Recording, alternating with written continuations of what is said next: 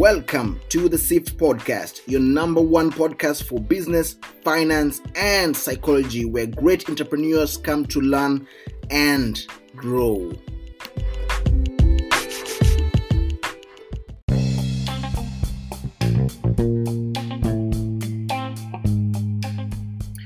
This podcast episode is sponsored by Sava Enterprises Eldoret. They deal in stationery equipment, book, pens, erasers, pencil, textbook, exercise books, and all that. I get most of my stationery equipments from them when I'm in Kenya, when I'm in Eldoret. Link to them will be on our website and also in the show notes below, so make sure to check them out. Hey guys, and welcome to episode 36 on the SIFT Podcast. And topic of today will be on traditional marketing, traditional media.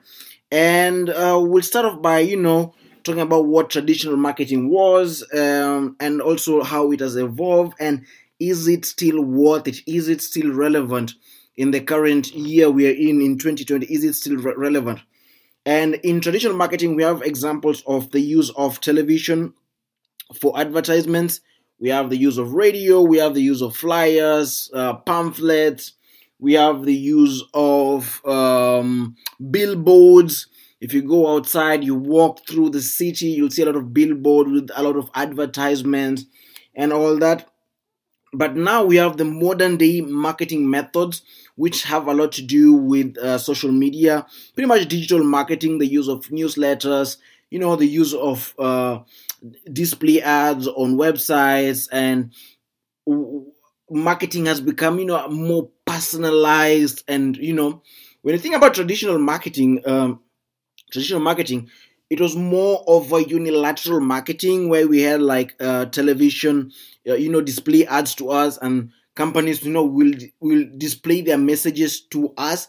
But it's basically a one-way street where, they will say what they're offering, but, we didn't have the option of replying to them back or giving them feedback. Think about it also radio, pretty much, advertisement, which is unilateral. But you think about how marketing has evolved and grown over time. You think about how marketing nowadays is displayed. For example, when you do some form of display advertisement, say for example you're doing some banner ads on YouTube, and someone clicks on that and they head on to your web page and your website, and they check out the certain product or service that you're offering.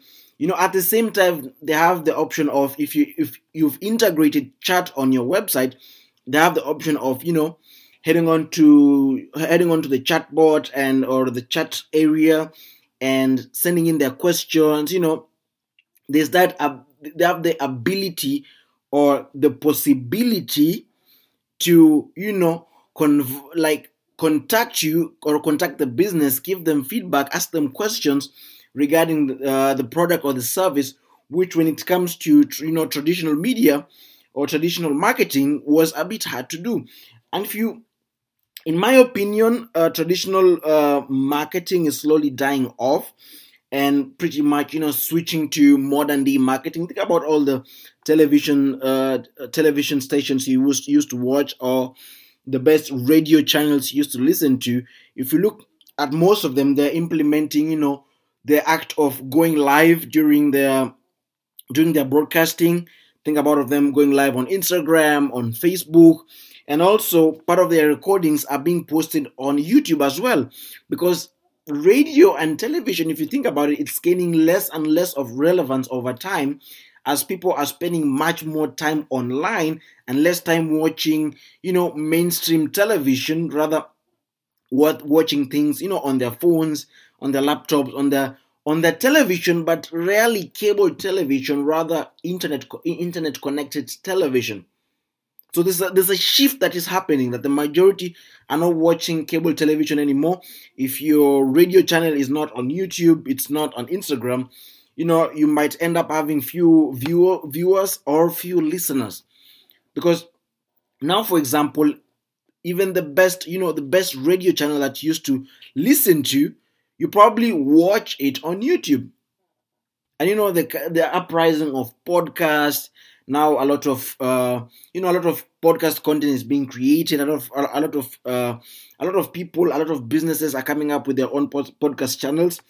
And also, if you look at a good example is if you're into football and you watch ESPN FC, ESPN Football Club, and yes, they do broadcast on like mainstream television, like cable television, but at the same time they have like the podcast that's going on that is getting a lot of views, a lot of listens, a lot of listens at the same time. And at the same time they're also on YouTube, broadcasting their content. And it might not come as a surprise. Now I don't know this. It's something that I'm not aware of, but it might not come as a surprise that their YouTube or their podcast is doing much better than it's doing much better than their mainstream television, cable TV show. So in my opinion, I think traditional marketing is slowly going downhill unless something comes up, unless they become more disruptive and creative in the market. Otherwise, modern day marketing has provided consumers the platform to be able to give feedback and make the conversation more multi-directional rather than unidirectional as it was with traditional marketing. So it has provided consumers with that option. And also at the same time, if you look at the way consumer behavior has changed over time, we have a lot of people who in their marketing in their buying decision, in the process of purchasing a certain product or service, rely a lot on customer reviews, rely a lot on the kind of ratings a certain service, a certain product, or a certain business has gotten from real people. And the fact that people can be able to nowadays build like online communities where they discuss certain products and businesses, and people rely on that a lot. Like, it's marketing has changed to the point of if you're doing your customer experience, your consumer experience really well, in that consumers are able now to market for you through mouth propaganda. And that's one of the things I talk about in marketing, that one of the strongest things you can be able to achieve in your marketing that even paid advertisement cannot give you is the kind of mouth propaganda you get from serving your consumers really well, and allowing them to market on your behalf, allowing you to cut down on your marketing costs and building on your reputation, hence at the same time building on your brand equity. And we talked about the relevance and the importance of brand equity, and building upon that, trying to create this relationship with your customer segment, and building a strong and a reputable relationship with them in terms of you getting much involved. And this is something that we'll see much of in 2020. A lot of businesses heading into improving the whole consumer experience. Because if you think about it, if you're not working on the whole consumer experience and your whole the quality of the products and the service that you offer for your consumers, allowing them to give you the best of the best reviews and do the marketing for you.